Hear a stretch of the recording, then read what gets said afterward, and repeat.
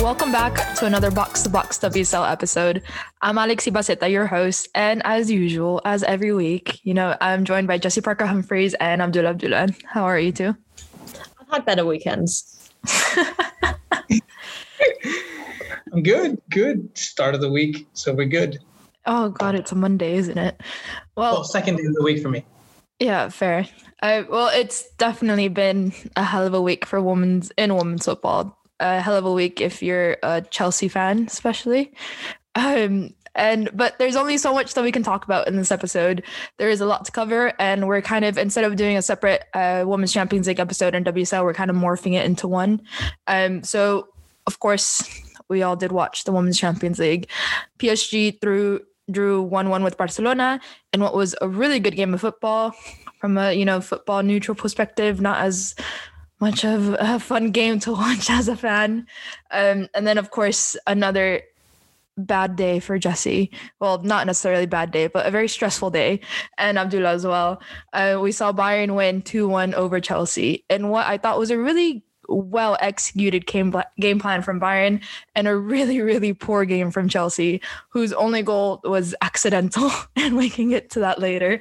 But we'll start in order. So we'll start with PSG versus Barcelona. Jenny Hermoso opened the scoring in the 13th minute, and it was coming. Barcelona and PSG as well. The first 10 minutes of the match were ridiculous. It was like a basketball game. Just the ball was going back and forth, back and forth, back and forth. But it wasn't surprising that Barcelona got the first goal, and they got an early goal on top of that. But definitely after that Barcelona goal, PSG stepped up their game. I don't know what happened, but they took control over that match. And Alana Cook got the equalizer just 8 minutes later from a corner kick, which Maria Antoinette Katoto got the header from the back post, headed it back into the box, and Alana Cook was just there free for an easy header from close range. Really poor defending from Barcelona there in the box. But after that, PSG just kept attacking. I don't know what happened. I don't know why Barcelona just couldn't get back into it, but PSG kept attacking, and Katoto even hit the post. She broke away on a 1v1 and managed to hit the inside of the post, and the ball just rolled across the goal and somehow just didn't go in. And the match stayed level throughout and finished leveled, obviously. And I think the scoreline was fair for both sides. I think either side could have definitely won it. Either side could have definitely lost it. And obviously Christiane Lehr, huge shout out to her. I'm proud, as a Chilean, I'm proud of her. As a Barca fan, I kind of hate her. So mixed feelings there for me, but she was a really, really crucial component in PSG's game yesterday. She, those reaction saves that she got from close range were ridiculous. And then Alexia Putellas had a free kick from just outside the box. It was perfectly placed. You couldn't really ask for a lot more. And there you go, Cristiano, they're just flying across the goal and managing to keep that out. But Jessie, from a neutral and from a football analyst perspective, how enjoyable was this match to watch? Yeah, I thought this game was fantastic. I saw a lot of people in the week pointing to Chelsea City as one of the best games they'd watched this season, but due to my allegiances, I didn't really enjoy that one so much. But this was amazing. It just felt like it had everything, the technical quality of both of the teams was really high, but there was this real aggressive needling aspect to it as well, which was really enjoyable. Lots of tackles flying in. Felt like both teams really wanted it, and there was a really exciting chaotic energy to it, which, I think when you look at these two sides on paper, you can kind of understand, to have so many high quality players in, like Sandy Baltimore, like Caroline Graham-Hampson, these are players who are going to run at defenders, who are going to create that kind of carnage on the pitch that you saw there. I kind of felt like at points both teams were almost so focused on neutralizing each other. That's how you got this real basketball effect. I think a lot of the time it felt like Barcelona was so focused, for example, on keeping Sandy Baltimore off the ball that was taking away from some of their own attacking ability. But it set up really nicely for the second leg, and there's really clearly not much between these two teams. I also think it will be one of these two teams who wins the competition as a whole, because we'll come on to Chelsea, Bayern later, but it just felt like both of these sides were a level above Chelsea and Bayern in that other semi-final. Yeah, there was definitely a dramatic change between both matches. I think PSG Barcelona was a very high intensity, almost I think emotional is the wrong word, but you just kind of felt that need to win, that passion to win. Like you can tell that both these sides are really, really hungry to win. I mean, obviously, Bayern and Chelsea are the same, but it was just, I think Bayern Chelsea was a bit more of a tactical game plan kind of approach rather than just like, we're going out with everything that we got.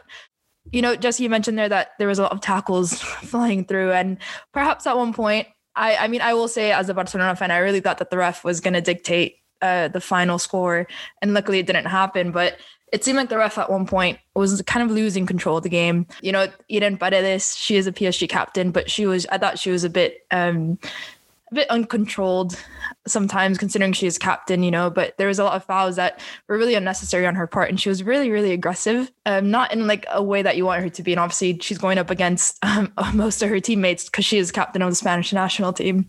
But, Eden Paredes could have easily gotten 2 penalties, one from a foul on Mapi Leon, which easily, I think that was more subjective. It was right for the ref not to call it, but it would have been okay if another ref would have called it. And then obviously the handball from Lieke Martens shot, and Eden Paredes kind of dove for it, and it hit her hand. And you can argue her hands were a bit up, but they were a bit to her body. So again, that was another subjective penalty that could have or couldn't have gone either way. But, we won't go into the details of each call and whether they were right or wrong. But Abdullah, this match could have gone to anyone. And I don't say that. I mean, it's, as Jesse said, there's not much in between these two sides.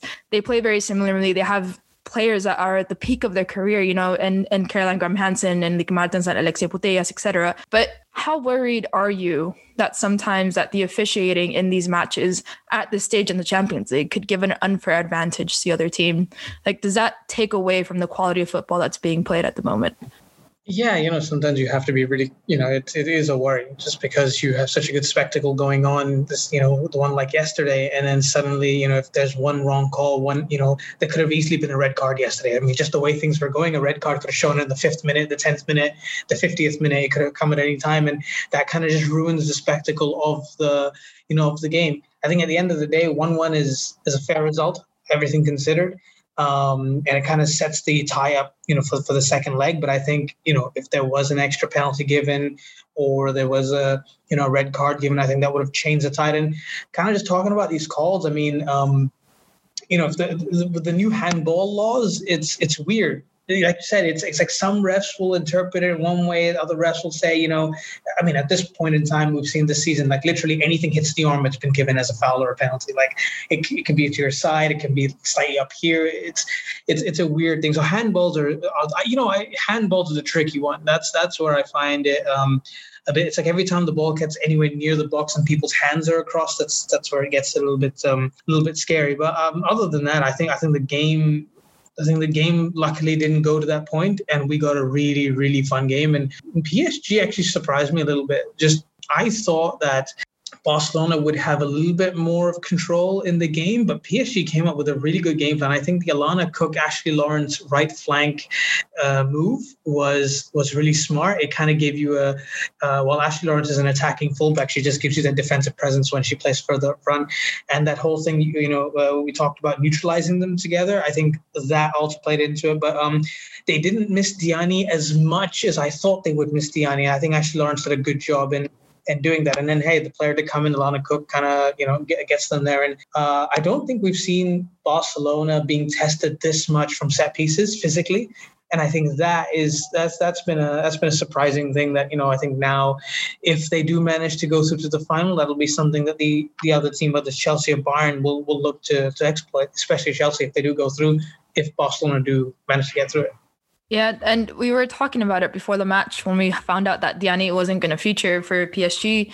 We were kind of just like picking our brains, trying to figure out what's going to happen. And I think the most logical answer that we came up with was potentially Roman Bachmann or Brune slotting into that right winger role, or even we've seen it before of PSG kind of playing a 4-4-2 with Katoto and Huitema up top. But definitely Ashley Lawrence as the right winger was not in our text at all. But Abdullah, going back to you and kind of feeding off of your Lyon knowledge, obviously Keira Hamraoui played for Lyon, played for PSG. Now plays for Barcelona and playing against PSG. You know, she slotted into this match as a central defensive midfielder instead of Patri, who was suspended, who was suspended for the first leg and will be available for the second leg. And I thought she played really well. She brings a different kind of defensive security than Patri does. Patri obviously does bring that security. She's a good player that takes the ball away from the opponent, but she's also, I think Patri brings more of a distributing factor than Keira Hamraoui. Not to say that Hamraoui is bad at that, because she's really good. But I think Keira Hamraoui brings that aggressiveness and physicality into that role. Do you think that Hamraoui is potentially undervalued at Barcelona and by Barcelona fans?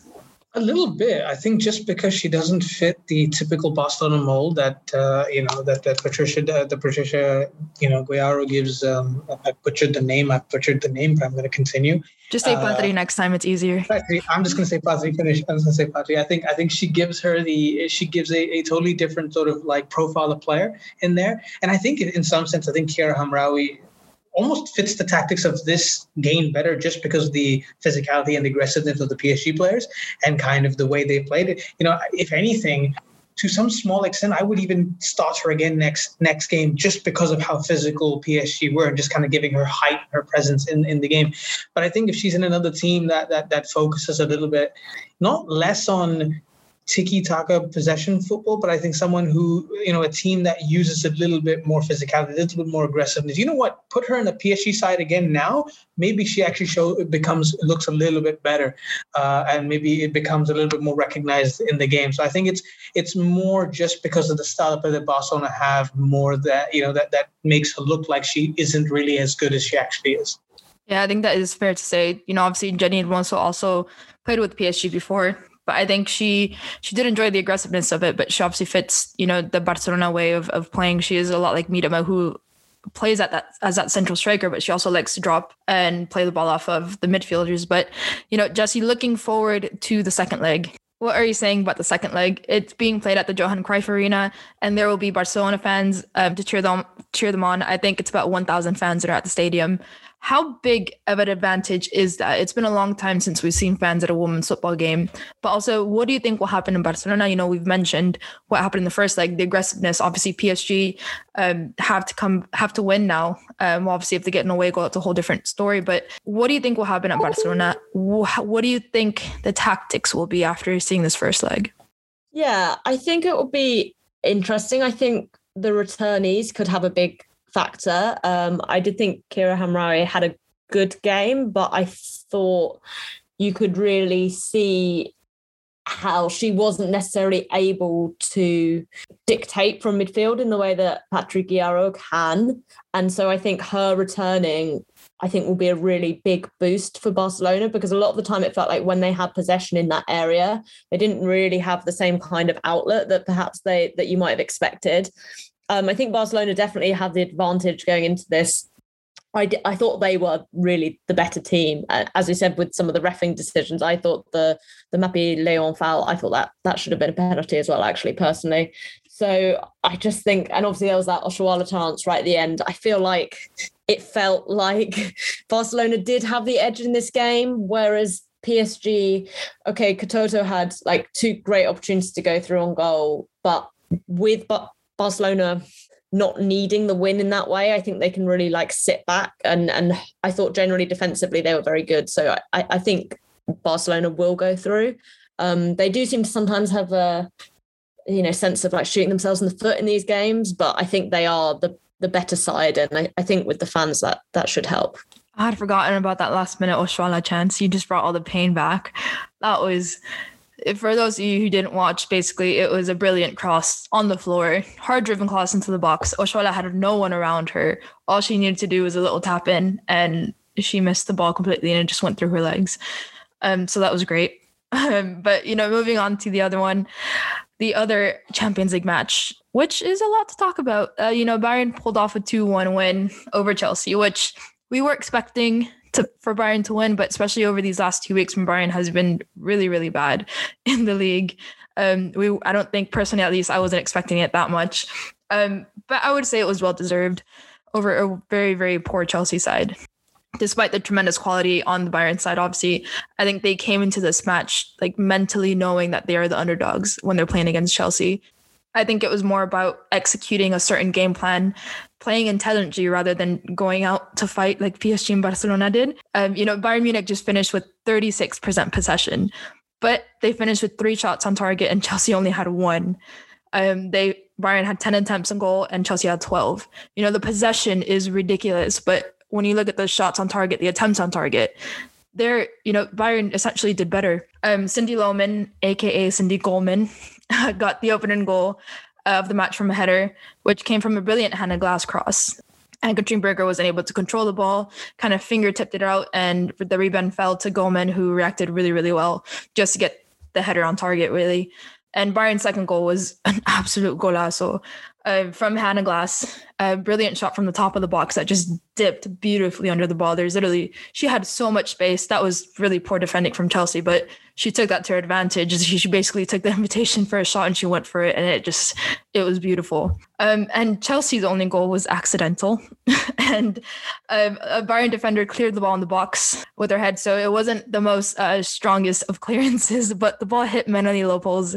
And she wasn't even looking at the ball, so she kind of just got hit in the head, and her face was like, what?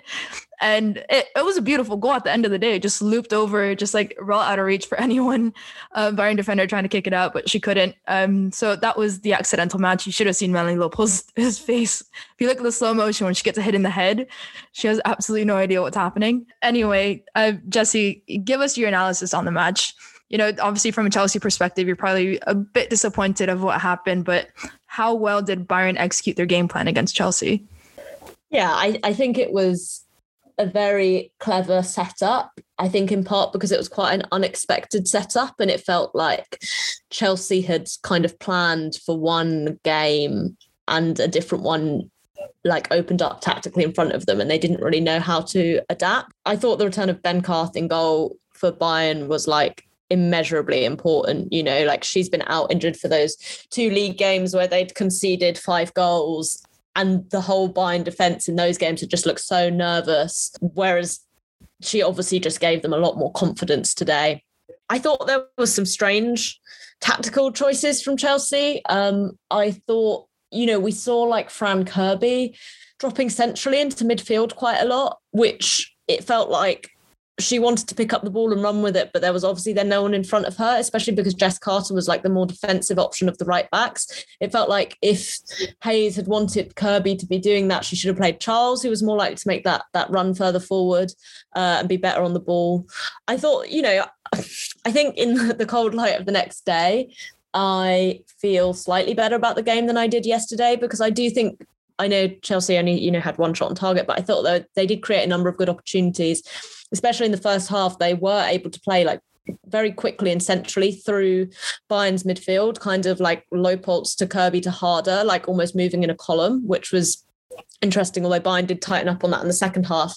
I thought Sam Kerr really struggled against, basically Bayern playing these like 3 central defenders. She had no opportunity to be on the last shoulder. And I wouldn't be surprised if maybe we do see Beth England starting the second leg, because I thought when she came on, Chelsea did hold the ball up a lot better, and she kind of had that more like taller physical presence, and she had a great chance. She was quite unlucky with when G's shot came off the crossbar, that the bounce was just a little bit too high for her, and it could have been a different game. But maybe there's a sense of just Chelsea have gone through their 9 lives in this competition. It felt like that there was the Berger mistake kind of felt like bad luck, and then the goal was luck, and it just kind of feels like maybe that's it. Maybe those things can't last forever. And yeah, it was another poor game from Jonna Andersson as well. And I think moving forward at left back, Chelsea really need to or just across the whole back line, they really need to recruit a bit better, because it just feels like that doesn't really work very well. We've talked a lot about Andersson's positioning before, but I actually didn't think her positioning was that bad in this game. It was more just she absolutely is a terrible 1v1 defender, and Hannah Glass is Swedish, and they knew that, and so they just ran at her all game, and that's basically how both the goals got conceded. Yeah, there was a lot of space left on the wings there. Particularly, I think also, we talk a lot about Magda Eriksson and how good she is, and I think the domino effect of both her leadership and the player that she is was a big factor here, because obviously, you know, Millie Bright is a great player. She's a great leader, but she's not as vocal as Magda. She's not as an extrovert as a captain as Magda is. You know, Magda is not scared to call you out on your shit on the pitch. She's not scared. You know, Millie Bright is kind of a bit more of a quiet leader. And in matches like this, when you know you're not having a good game, that's when you need your captain to go to.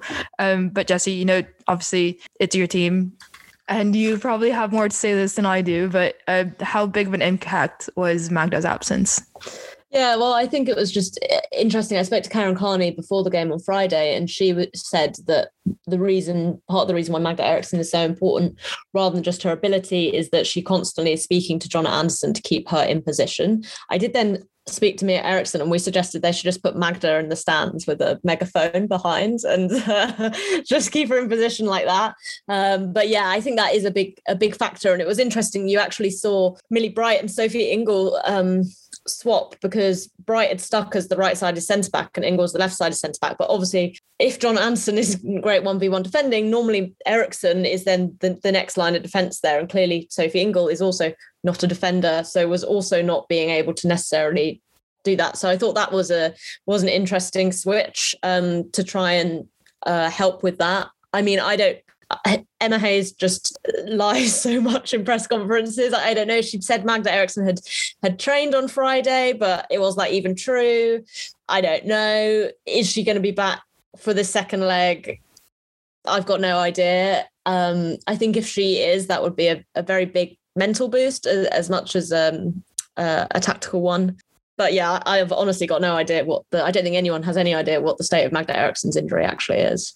No, I've actually given up asking in press conferences about Magda, because I always get, when was it? I think I asked her ahead of, was it the game on the weekend or was it this leg? I asked. It was the City game. Yeah, it was against the City game. And she's like, yeah, I got everyone fully available. And there you have Magda not playing. So I'm never asking anything again. But Abdullah, you know, we talk about how poor Chelsea were, but also, you know, Jessie mentioned earlier also that Chelsea were stuck. They prepared for a certain type of game. And when Bayern basically just played better footballistic, like on a tactical level wise, do you think that Emma Hayes and Chelsea perhaps underestimated this Bayern side? I mean, we're talking about a side who, you know, we talk about the Chelsea depth and bench, but here you have Bayern Munich bringing on Linda Dahlmann, Lea Schuler, and Karina Weniger off the bench just like that in the last seconds of the game. You know, Lea Schuler has 13 goals in the league right now. That's not that's not a bench player, sort of say. But we also mentioned that the Chelsea fullbacks were pushed up pretty high, obviously looking for that goal. And a lot of the time, the Bayern were really happy to just sit back, defend really well, manage that, and then hurt Chelsea on their counterattack. And if you look at most of their counterattacks, they were all on the right wing. Hannah Glass's cross, Hannah Glass's goal. There was a last counterattack. I think Cindy Goldman led that one. She got the ball, I think, off G, just drove forward. You can say it was, I would like to think that it was on purpose, but she drove and she kind of cut off to the right. And then you had two Bayern players running, and Cindy, she held onto the ball enough to pull Millie Bright out of position. And when Millie Bright stepped centrally, then she released the ball to the wing. And then honestly, that finish in a shot on goal, off target, but it finished with a pretty decent shot. Did Emma Hayes underestimate Bayern Munich, Abdullah? I think their last couple of league games where they started losing and conceding goals, I think that just created a false sense of security in everybody's minds. Everyone just thought, wait, is this the real Bayern? Is they actually not as good as we thought they were the entire season? So, you know what, maybe I think a little bit. I think maybe Emma Hayes thought that she'd have I think she did think that she would have more possession in the game, which they did.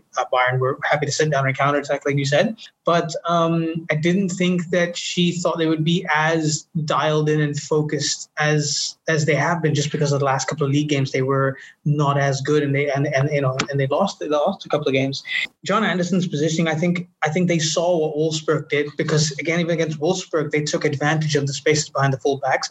Jonna Andersson was out of position a few times and they took advantage of it. And just the only difference was that Chelsea had a little bit of luck and they were able to finish the game off against Wolfsburg. But, sooner rather than later, somebody was going to take advantage and and pull through and make them pay. And Bayern seemingly had that game plan. Like you said, Hannah Glass knows John Anderson inside out because they both play for the national team together. So I felt like they manipulated the defenders, in their positions really well by, using their movement. And I think, like Jesse said, it just comes down to the recruitment of the players of them. Magda Erikson's importance couldn't be more highlighted now than it ever has been, just because of her, like we said, the way she talks, her leadership, and being able to put players in positions. We've seen teams when they lose center backs, the entire team falls apart just because it starts from the back and goes forward.